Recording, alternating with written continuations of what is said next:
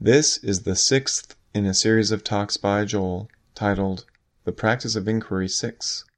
Are You Thoughts or Will? Recorded October 18th, 2006, at the Cloud Mountain Retreat Center in Castle Rock, Washington. So far, we have conducted an inquiry to see if we are bodily sensations, desires, and emotions. And if you've been following the inquiry, presumably you have observed that all these phenomena, the sensations, the desires, the aversions, the emotions, and all that, are impermanent. They arise and they pass away, they arise and they pass away, and yet you are not impermanent, whatever you are.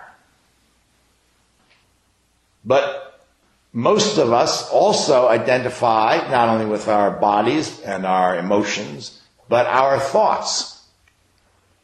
So this morning, that's what we want to conduct an inquiry to investigate. Are we our thoughts? And thoughts are particularly tricky for a number of reasons. So we should explore that a little bit before we go look and see if we are thoughts, to avoid getting deceived by them.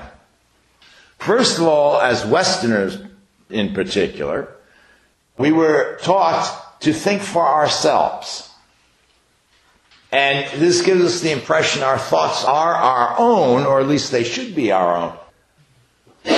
We pride ourselves on our own thoughts and the fact we think for ourselves, and we're not sheep that slavishly follow some leader or whatever. Isn't this true? But if we look at it closely, we see our thoughts are very much predetermined. And the first thing we can look at is the limitation of the language which we inherited. I mean, we didn't invent English. English was passed down to us by our ancestors, who was passed down by their ancestors, and so forth. And the English language forces us to think of the world, if we're thinking in English, in very specific ways. Somebody brought up maybe the world should be described more by verbs than nouns, that maybe that would reflect reality more. Interestingly enough, in the Nootka language of the Vancouver Island Indians, I'm sure I'm not pronouncing that right, it's Nootka in English, all their primary words, their nouns, are actually verb forms. So, for instance, one example is house. The equivalent in their language is a verb that means something like housing. It's very much like a flame burning. It's a process. And in their culture, they have different kinds of houses that range from short-lasting lean-tos that you would throw up for a few days when you're out hunting or something, and that you wouldn't expect that to last for more than a few days. And then apparently they have family dwellings which are built to last longer. Maybe, I don't know, I'm making this up, a year or two, whatever. And then they have big communal lodge buildings built out of big timbers that last even longer. And the way they distinguish these houses is by a suffix which tells you what the expected duration of the house is. So it'd be housing long-lasting, housing medium-lasting, housing short-lasting. They look at it as a process, not as some solid thing. You would see, if you spoke this language, the world would appear to you quite differently. And this is true of any speaker of a language that is radically different from our European languages that have an Indo-European root. Basically the structure and the grammar is the same, so you don't have that much of a change if you learn Spanish or something like that. But if you go learn some Native American tongues, which have a completely different source, you come up with a different way of seeing the world. Anyway, the point here is that, okay, we think for ourselves, but we didn't invent our language, it was inherited. most of our views, our overviews, our worldviews, philosophies or whatever, religions, scientific theories, political ideas and so forth, again, we inherited from others, didn't we? Our parents or our teachers or our friends. You know, Al-Ghazali wrote about this. He was a Sufi who lived in Baghdad in, I don't know, it's the 12th century or something. And it was quite a multicultural society. There were a lot of Jews, there were Christians, and he noticed that Christians, children tend to grow up Christian, and Jewish children tend to grow up and be Jews, and Muslim children tend to grow up and be Muslim. And he used this fact to chastise his fellow Muslims who were so proud of being Muslim. And he said, you're Muslim basically because you grew up being Muslim. That's why you're Muslim. So stop being so proud of the fact. So be a little humble, you know. And, you know, people sometimes do convert from one religion to another or whatever, or they adopt a different political ideology from their parents. But even in those cases, it's interesting, they usually end up having chosen between two already pre-existing points of view. They don't create their own individual whole political theory about the world. And often the choice is driven by some psychological factors that really have not that much to do with politics. Rebellion against the parents or something like that. My father had a friend, his name was Chuck, and he had a son who was a little bit older than me. And Chuck had a background going back to the 30s as a labor organizer and a commie and stuff. And now he was reformed. He was, you know, fairly well off. He was a radio writer and made a good living and all that. But he carried over from those days a hatred of cops. He just hated cops, you know. Guess what his son turned out to be? You got it, a policeman. So if we really examine how and why we arrive at certain views, how much was something that you really consciously created yourself? Even when you did deviate from the views that you were given by your parents and so forth, wasn't it like being at a smorgasbord? You know, it's already prepared for you, and you go around with a plate, and maybe you've put together a little of this, a little of that, a touch of this, you know. Maybe you took a big helping of liberalism when you were young, and now you actually see there's some conservative ideas that may be valuable. So you go back and you take some of the conservative on your plate and so forth. So here we pride ourselves on thinking for ourselves, and our minds are following grooves that have been laid down generations before us. That's my point. First, just at the bedrock level of language. And then at the level of the ideas that flows through the channels that language has carved out. And so we inherit these ideas, we inherit the medium to express them in. So in that sense, they aren't ours. Young children have much more variety in their language. I taught young kids for a long time, and they're always coming up with thoughts that are differently put together. And I noticed that by 5th grade, that's already. And I think they also have a tendency to create their own languages, too. In fact, my nephew and his mother spoke a language until he was about 4 or 5 that nobody else could understand, that they developed between themselves. So I'm not saying it's impossible. Obviously, somebody thought up all these thoughts. I mean, they all had an origin somewhere with somebody.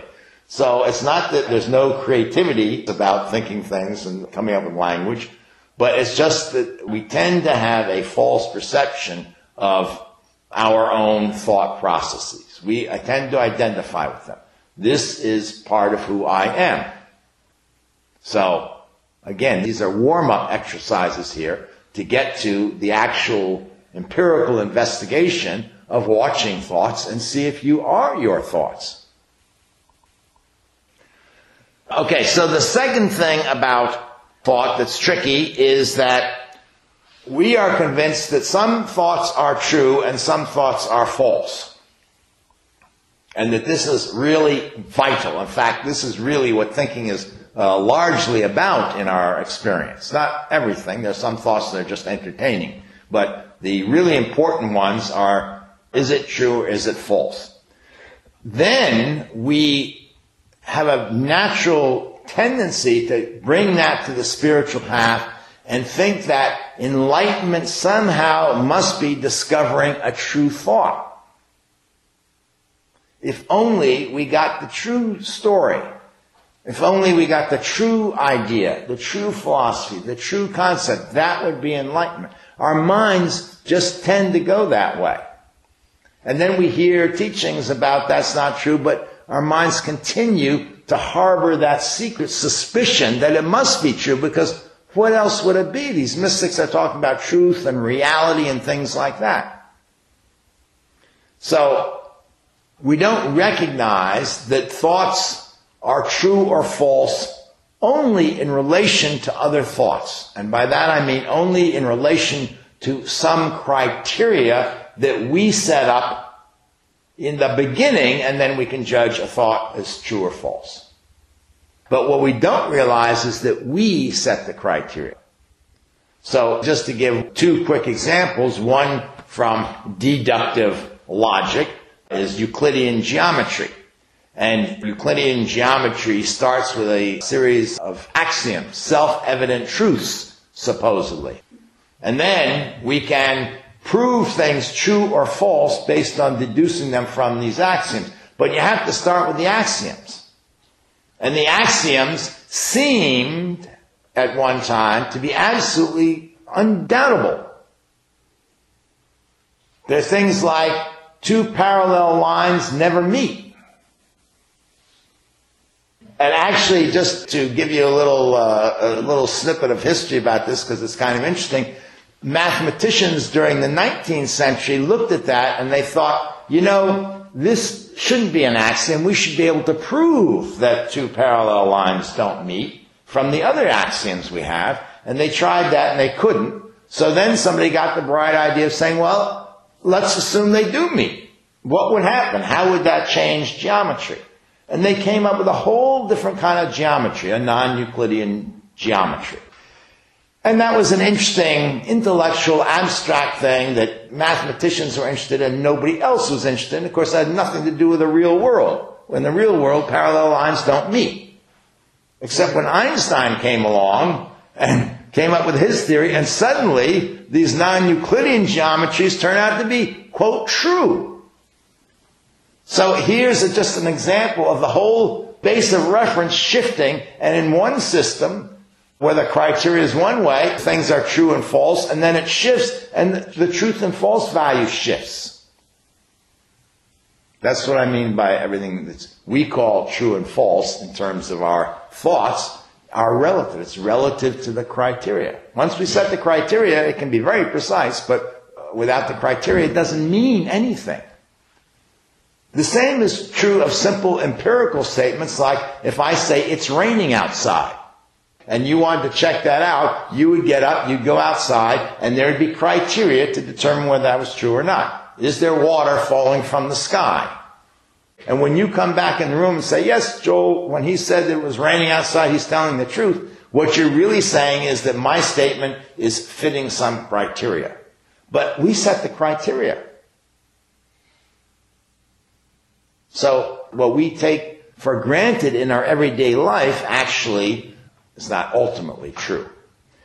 But from the point of view of enlightenment, thought isn't true or false. It is just thought. It is all imaginary. It is all mental phenomena arising and passing. It doesn't come labeled true or false any more than trees are labeled oak and fir. Thought is just thought at that level. It's like turning on the TV and saying, I don't watch any that silly fiction stuff they have on television. I just watch documentaries. So you flip through the sitcoms and the game shows and the police dramas and this and that, and then you get to PBS. And there's the Serengeti Plain, and the lions eating the antelopes on the Serengeti Plain.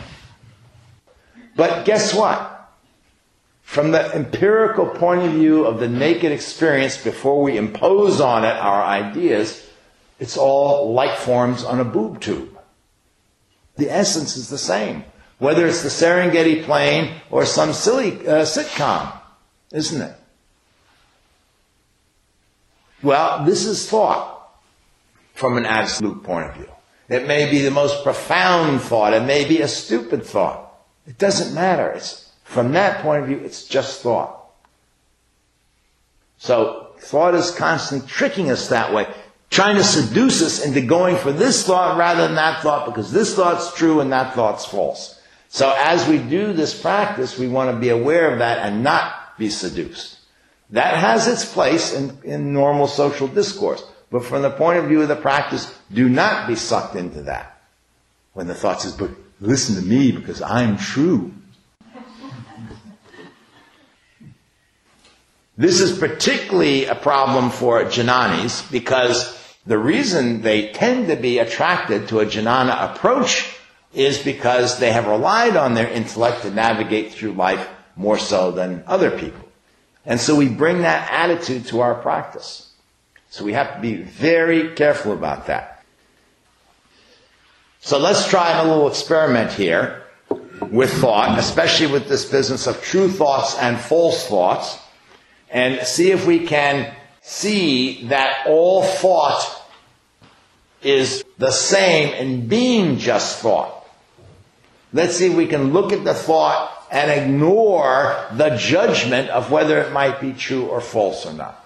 So this is going to be a guided meditation, rather short, but let's get into our meditative position and try to cultivate a little bit of an undistracted mind so we can see things clearly.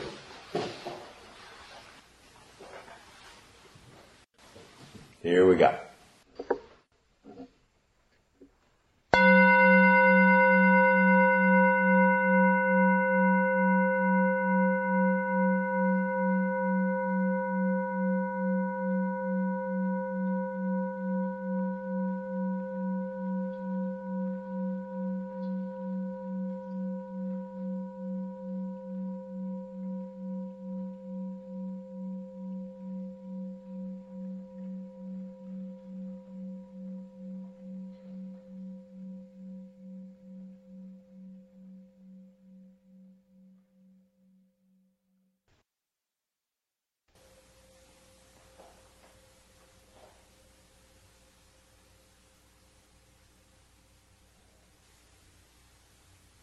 So let's begin by concentrating on our meditation object to stabilize attention.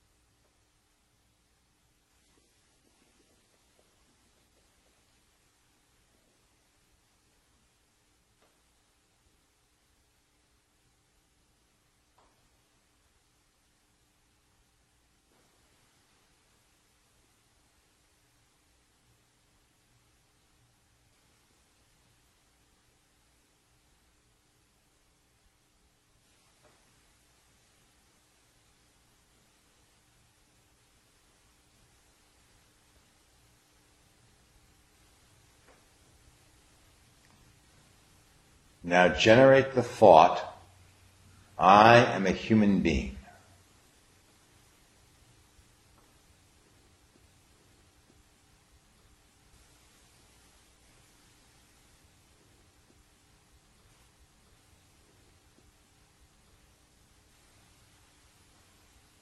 And allow it to self-liberate.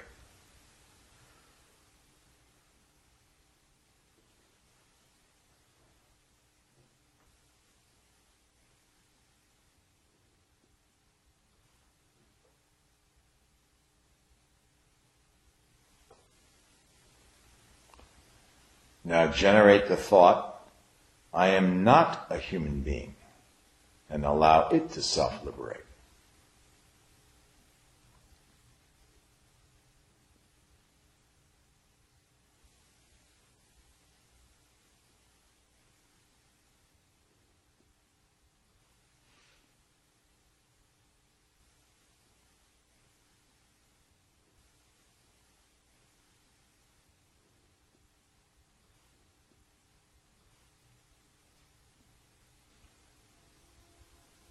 Notice that in both cases, they are just thoughts.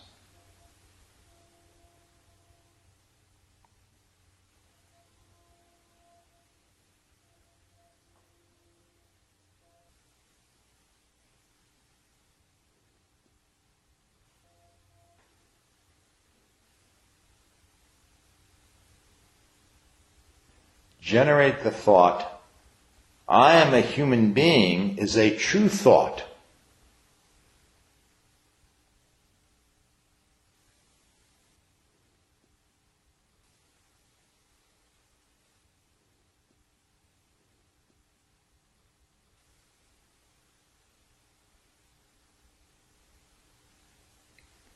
And allow it to self-liberate.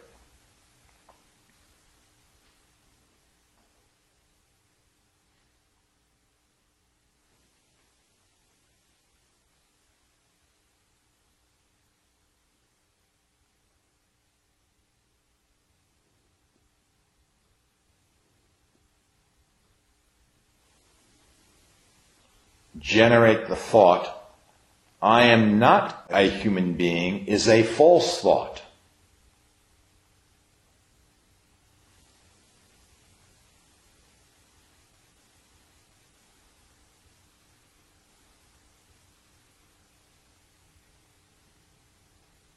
And allow it to self-liberate.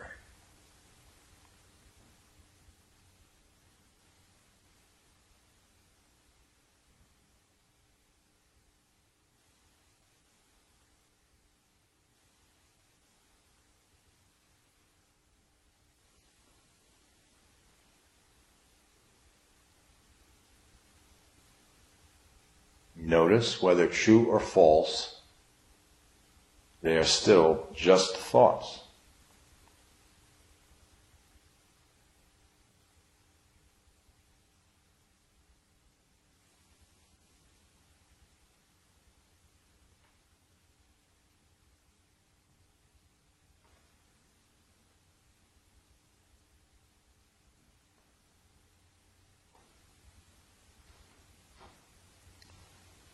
Now generate some true thoughts and some false thoughts on your own,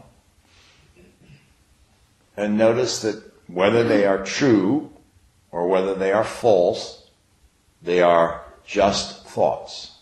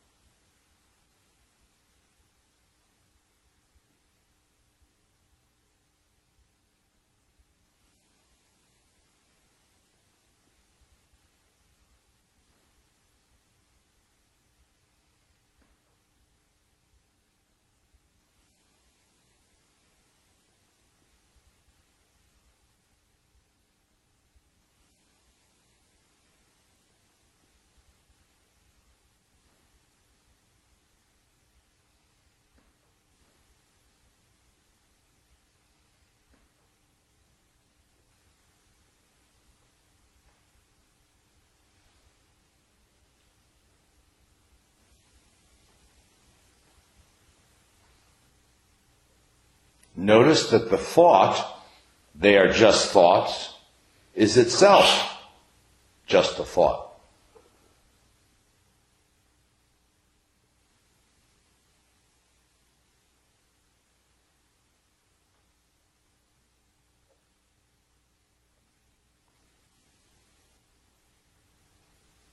and allow it to self-liberate.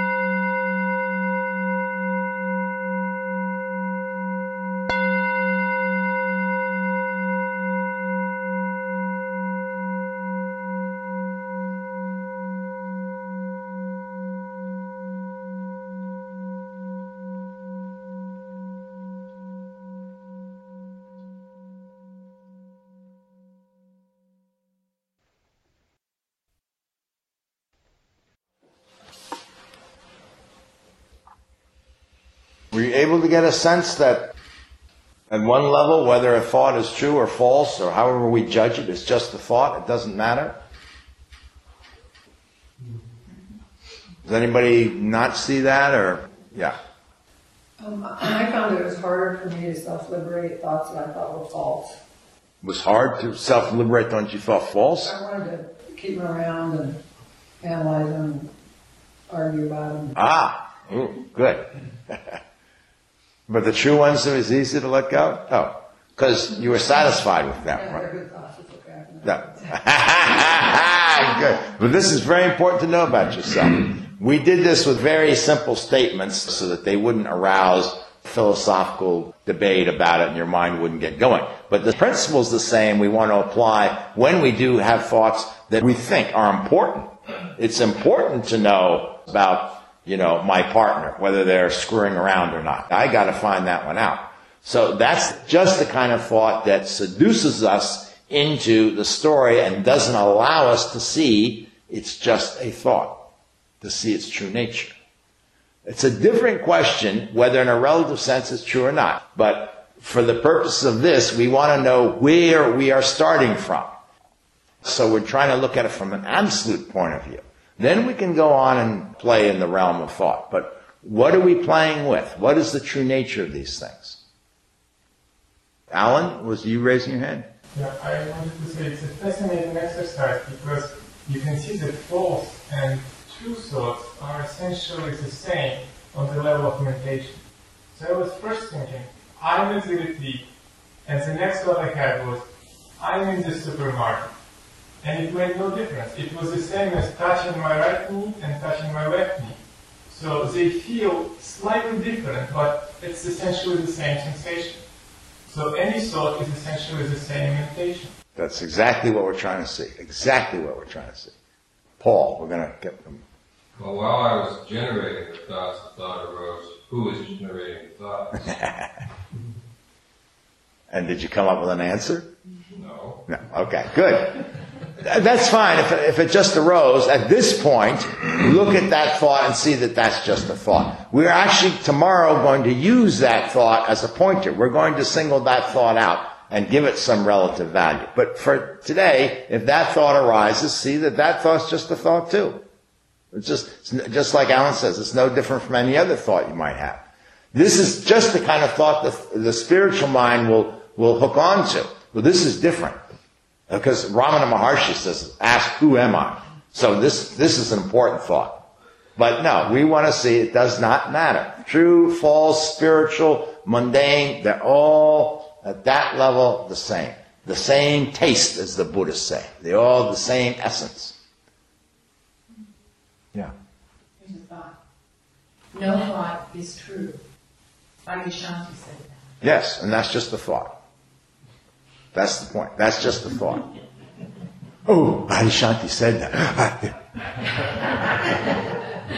It's the only thing I remember. Right.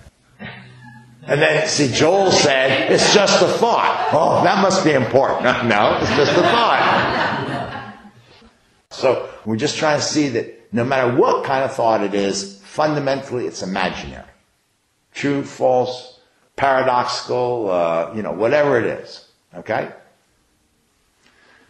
All right, so the third and last reason thought is tricky is because we can develop, we might say, a thinker, a spiritual thinker that has spiritual thoughts that we do identify with about those mundane thoughts that we don't identify with.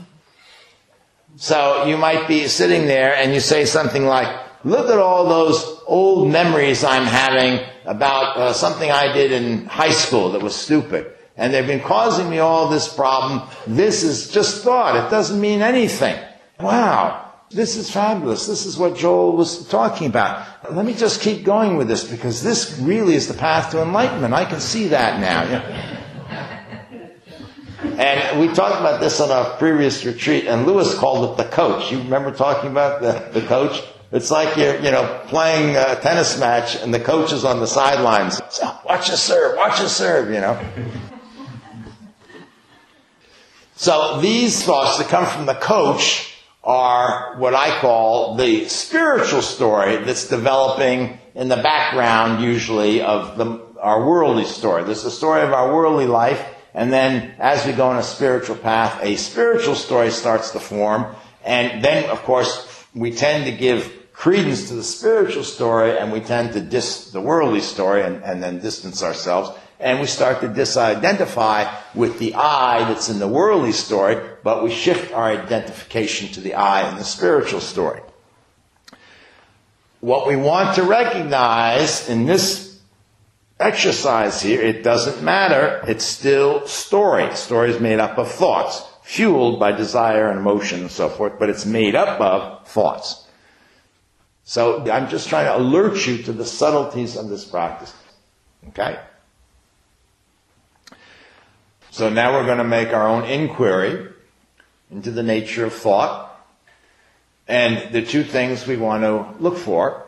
The first is to see that no matter what the content of the thought is, it is still just a thought, and in that sense it is imaginary.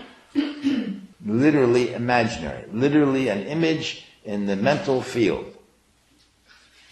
And at the same time, we want to notice that all thought, no matter what the content, is impermanent.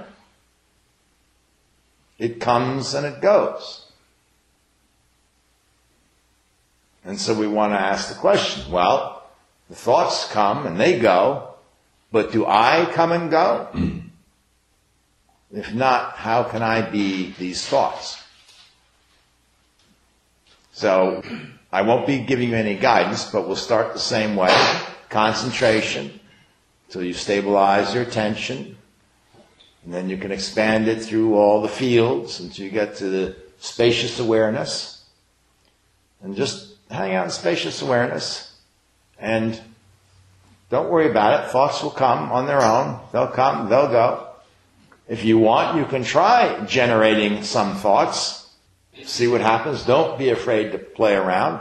You can try letting the thoughts form into stories and see how far you can go before you get sucked into the story. And it's very valuable to see a powerful story forming and see it pass a whole train. A long freight train, carrying all kinds of baggage, and see it's not me.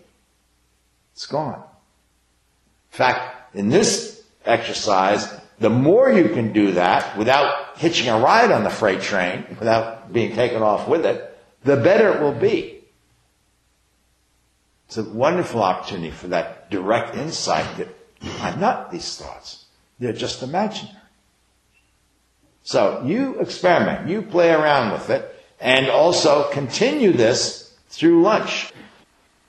One thing about thought, it's always with you. So you always have an opportunity to practice this. Okay? Here we go.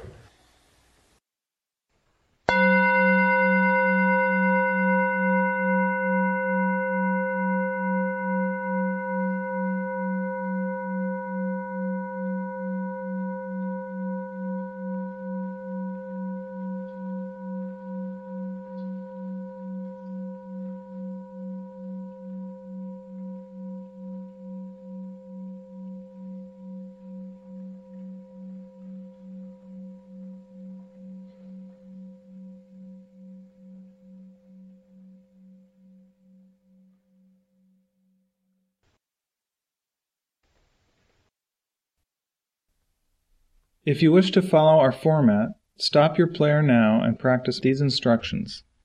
When you've familiarized yourself with these instructions, start your player again and continue with the program.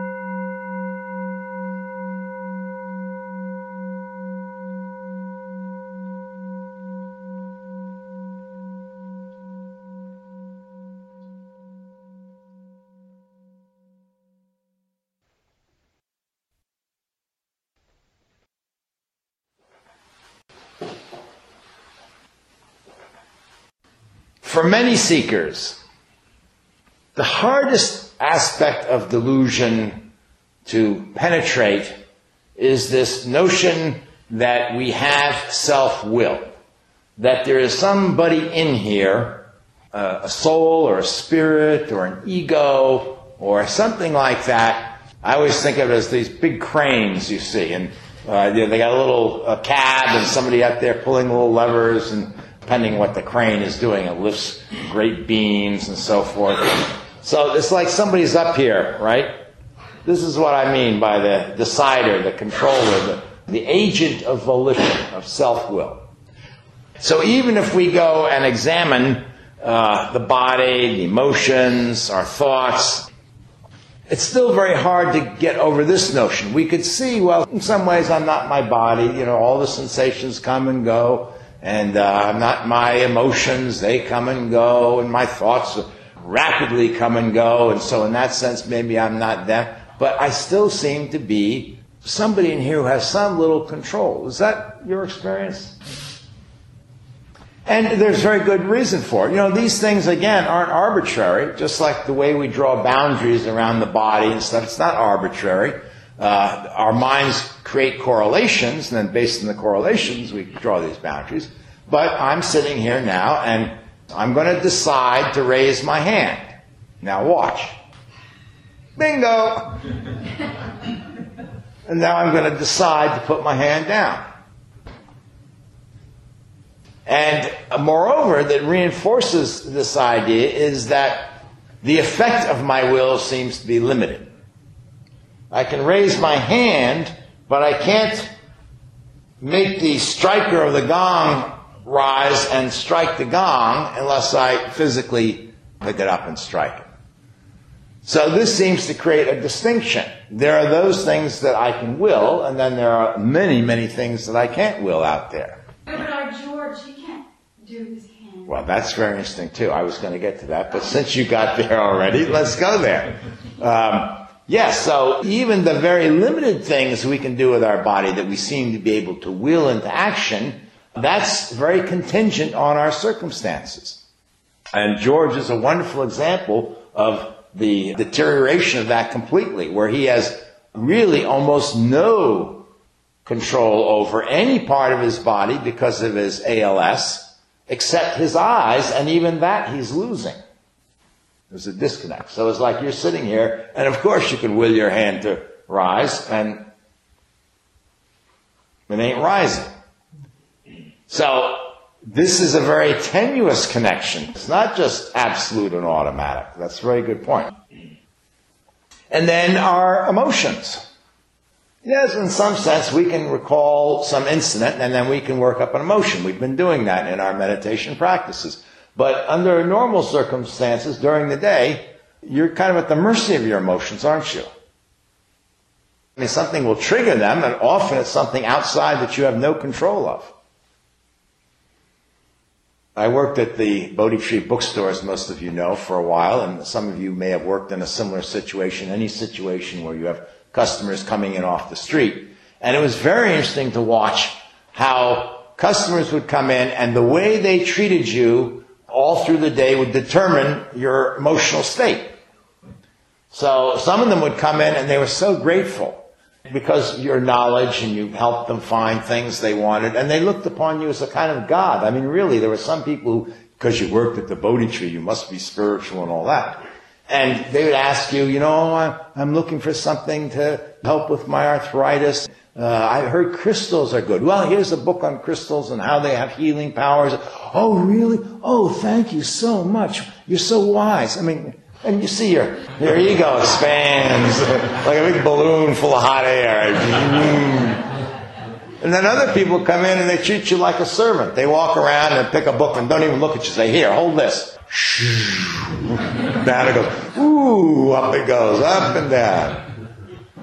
So this is not something you can control. And then when we watch our thoughts, it seems we can decide to stop thinking about that and change the stream around. But once it gets going, we don't decide each thought that we're going to think, do we? They just pop up. And there are a lot of times, not only didn't we decide the thought, we didn't particularly want the thought. But here it comes down the pike. And once it's there, it's too late. I mean, so self-will is certainly not congruent with the body and thoughts and emotions. I mean, it's not just everything inside that boundary is subject to our will by any means. And even what is subject to our will varies throughout our lives. So it's a funny thing. I'm just raising these issues so we get a sense of, how mysterious this really is. But in any case, the fact that we believe that we have some self-will anyway puts us in conflict with the universe and with other beings in the universe. Because other beings think they have self-will too, and their will doesn't always conform to our will. And so we want something and somebody else doesn't want us to have it, or they want it and there's only one of a kind or whatever. And so it's through this sense that we have self-will that we run into conflict with other people. And then we run into conflict with the universe. Sometimes we don't think of it as the universe having a will, but it seems very resistant to our will at least. So not only is it a linchpin of our delusion, for a lot of us anyway, but it also is a major source of our suffering in the world. So it's a very important aspect of the delusion of self to look at and examine carefully. So that's what we're going to try to do here. First of all, it's the testimony of the mystics that there is no decider sitting in the control room. Here's a teaching that Krishna gives Arjuna in the Bhagavad Gita. Always and everywhere, acts are done by the states arising in primal matter. A man totally confused in his self-consciousness imagines I act. So what he's saying is, yes, things are done, things happen, but they arise out of just the states of nature. But a man totally confused in his self-consciousness imagines I act. Here's the Buddhist scholar Walpola Rahula, and he says, the Sanskrit word karma literally means action or doing. But in the Buddhist theory of karma, it has a specific meaning. It means only volitional action, not all action. So, we often talk about karma around here. I think most of you are familiar with that term, and we use it rather loosely. But karma is the action that you will. The action that you don't will is not karmic. Your heart beating is not karmic. So then he goes on and he says, karma may be good or bad relatively. Good karma produces good effects. Bad karma produces bad effects. So in other words, if you will something good, something, nice for other people, that will produce good effects. It'll alleviate your suffering. If you will evil to other people, that will produce bad effects and that will produce more suffering. So it has a relative effect within the realm of samsara. But then he goes on to say, whether good or bad, it is relative and is within the cycle of continuity. That is a term for samsara. An arahant, which is an enlightened one in the Theravadian tradition, an arahant, though he acts, does not accumulate karma because he is free from the false idea of self, free from the thirst for continuity and becoming. So the idea is the arahant has no sense of self in there that wills anything. So it doesn't produce any volitional action. And that's how an enlightened one is free of karma. There's no self-will going on. Here's what Rumi says. No one has reached maturity except him who has been freed from self-will. He means spiritual maturity. And here's what God tells Catherine of Siena, the great Christian mystic. It is by that death of self-will that she realizes her union with me, and in no other way could she perfectly accomplish that. And in Christian terms, if you have your will and God has God's will, then you're in conflict. You're not in union. And even if you are conforming your will to God's will, you're giving, in a certain sense, your consent to whatever happens. In a certain sense, you're reserving the right to dissent in case it doesn't go so good, right? But if you have no will, if you have surrendered your will in bhakti terms, then there's only one will operating in the universe and there can be no conflict. So it's the same teaching. Now it's put in bhakti terms rather than jnana terms. The Buddhist teaching is in jnana terms. But it amounts to the same thing. The freedom comes from seeing through the delusion of self-will, realizing there is no self-will, and then there's no conflict. So, the question is, how can we begin to dismantle this very strong aspect of delusion we have, that we are in fact some sort of willing agent? And as we talked about before, if you're a bhakti, the way you go about that is to start surrendering yourself.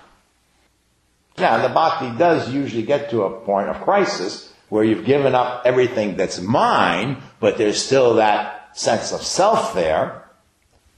As the author of The Cloud of Unknowing said, even after you've given up everything else, that sense of your own blind being will remain between you and your God. And then you have a little bit of a struggle, because the more you try to give it up, the more you realize you're there. Because the action of trying to give it up is creating the sense of self. So you run into this paradox. The Jnani approach is to go inquire and see if there actually is a decider there. Can you find the decider? That becomes our challenge. That becomes our question. So, the way you do that then is you have to be in situations where decisions are being made. And since we have throughout our lives all sorts of decisions to make, it's helpful if we can, at least in the beginning, narrow it down and frame certain situations where the decision making is obvious and there's a little spaciousness, and we can have a little mindfulness and we can turn it into a practice. So often big decisions have that quality about them. We're not making snap judgments like that. So like if you have to buy a house, that's a good place to look, and you can watch how your mind decides which house, or buying a car, or any, as we like to say, big ticket item in this culture. Another wonderful place that makes a very good laboratory for this experiment, this inquiry, is going to a restaurant. And this happens quite often in most people's lives. And the way you turn this into a practice is, first of all, you make a firm resolve that every time you go to a restaurant, it's going to be a spiritual practice. Then you set in your mind a clue to remind you, because that's our big problem, to remember to do these things. When somebody hands you a menu, bingo, spiritual practice. It's just as though they rang the gong, see?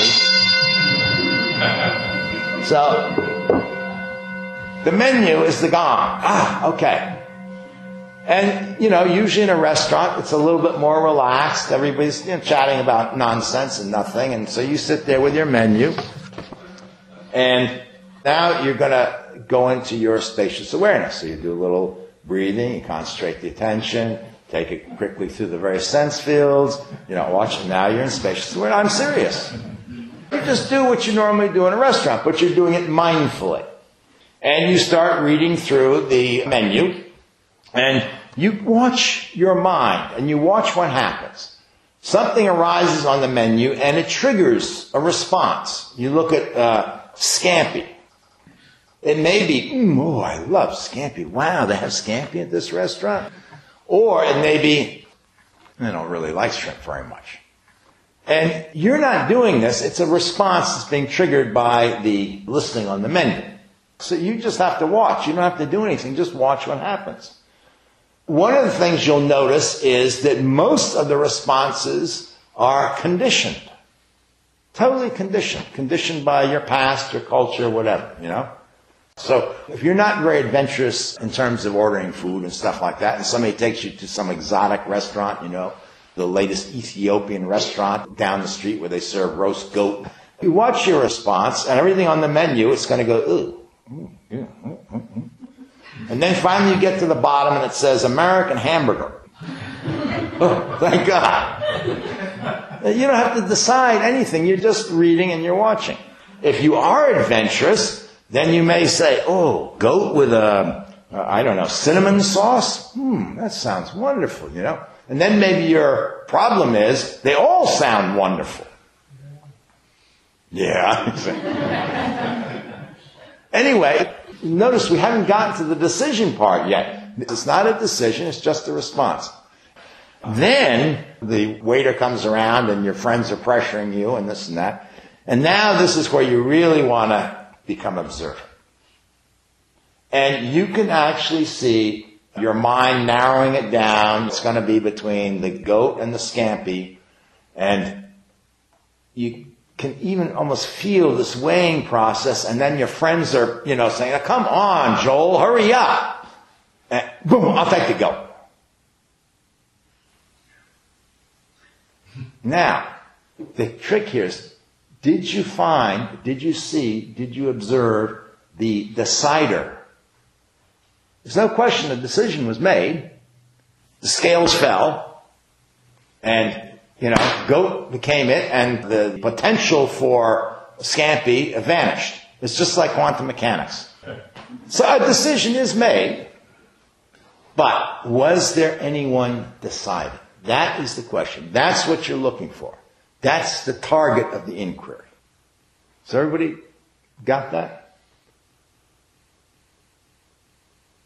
And then you can do this in any situation where a decision's made. It doesn't have to be a restaurant. A restaurant is just very nicely framed, and you get a chance to practice more often than probably buying a house, unless you're a professional real estate speculator or something like that. So, this is an inquiry that is difficult to do in formal meditation here in a place like Diamond Hall, because we don't really make that many decisions sitting here. Maybe the only decision you have to make is, should I get up and bolt now and get in my car and leave, or can I stick it out? But other than that, there are not really that many decisions to make. So, we're going to take the afternoon and go solo, and the instruction is to wander around, and naturally decisions will come up. Like, what should I do next to kill time until dinner? And so, the choices are take a walk, go sit and have some tea, take a shower, take another shower, right? Whatever you do. But this is all good practice. So it's supposed to be this way. The more decisions that you can generate, the better opportunity you'll have to make this inquiry to see, is there a decider? Yes? Just to make sure I understand this. We are looking for a decider, right. Puppet master. That's exactly right. Puppet master. Very good image. And not an observer. No, we're not at this point looking for the observer of all this. We're looking for the decider. who is the puppeteer? Is a wonderful way to put it. Or, is there a puppeteer? Is there a puppeteer at all? Or is Krishna right? When we believe there's a puppeteer, we're totally confused in our self-consciousness. Okay? So, first we'll do one round together of guided meditation, and then when it's over, we'll just go our way. And we'll just observe those moments when decisions happen, and we'll see if we can find the decider behind them. Okay? So let's get into position.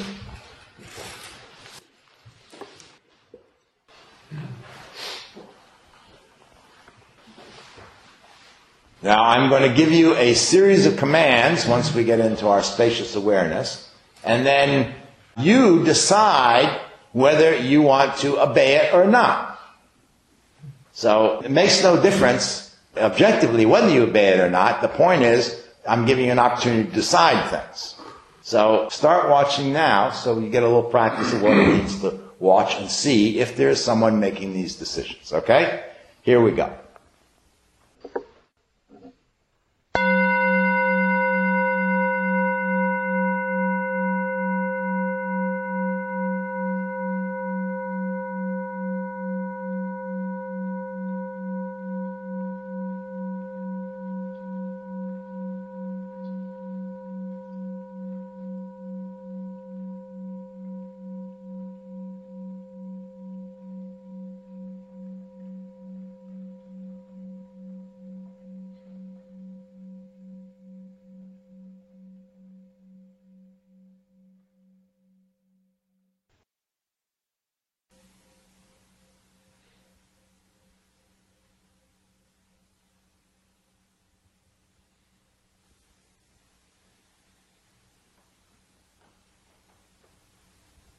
So begin with concentration on your meditation object to stabilize attention. And when it's stable, allow it to expand through the various fields into spacious awareness.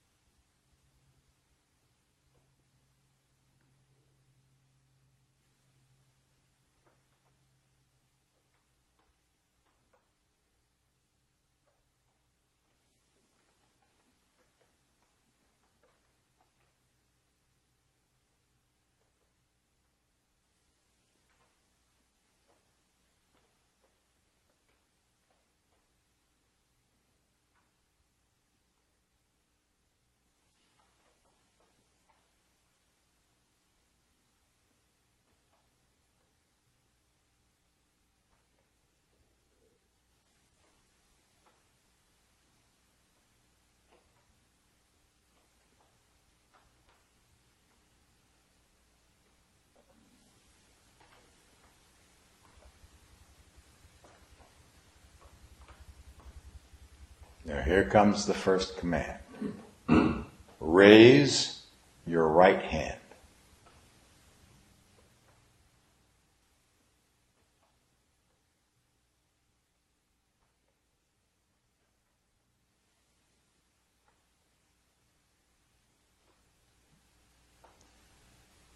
Raise your left hand.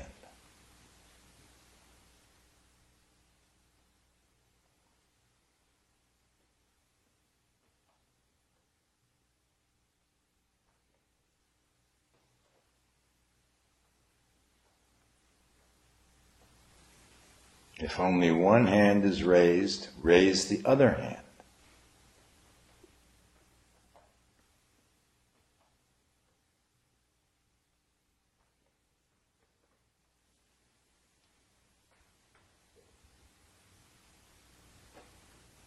Lower the right hand.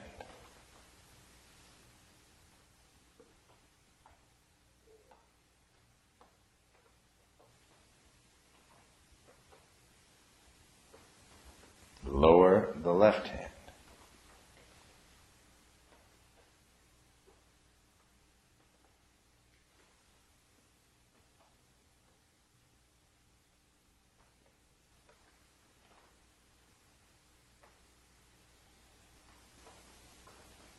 all hands that are in the air.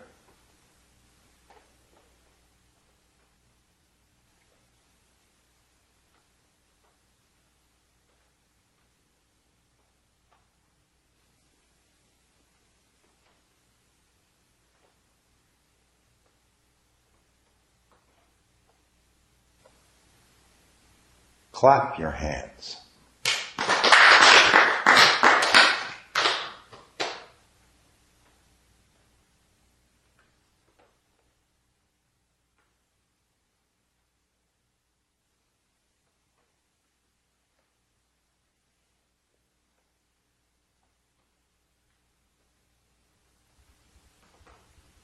Decide where you're going to go first when you leave Diamond Hall.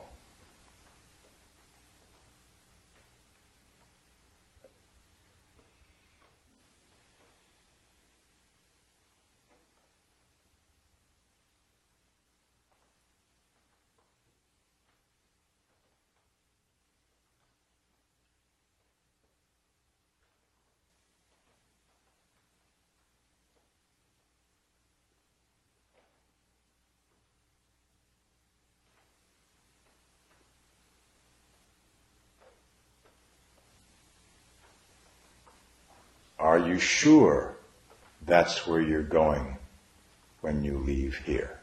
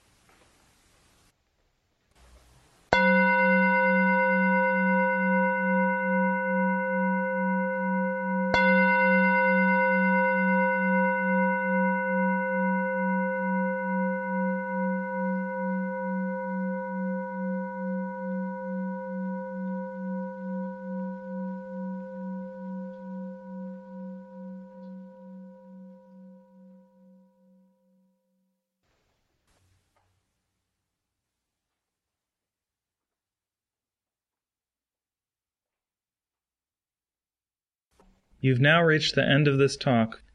Continue practicing until you are thoroughly familiar with these instructions. Then continue with the next talk for more teachings and instructions.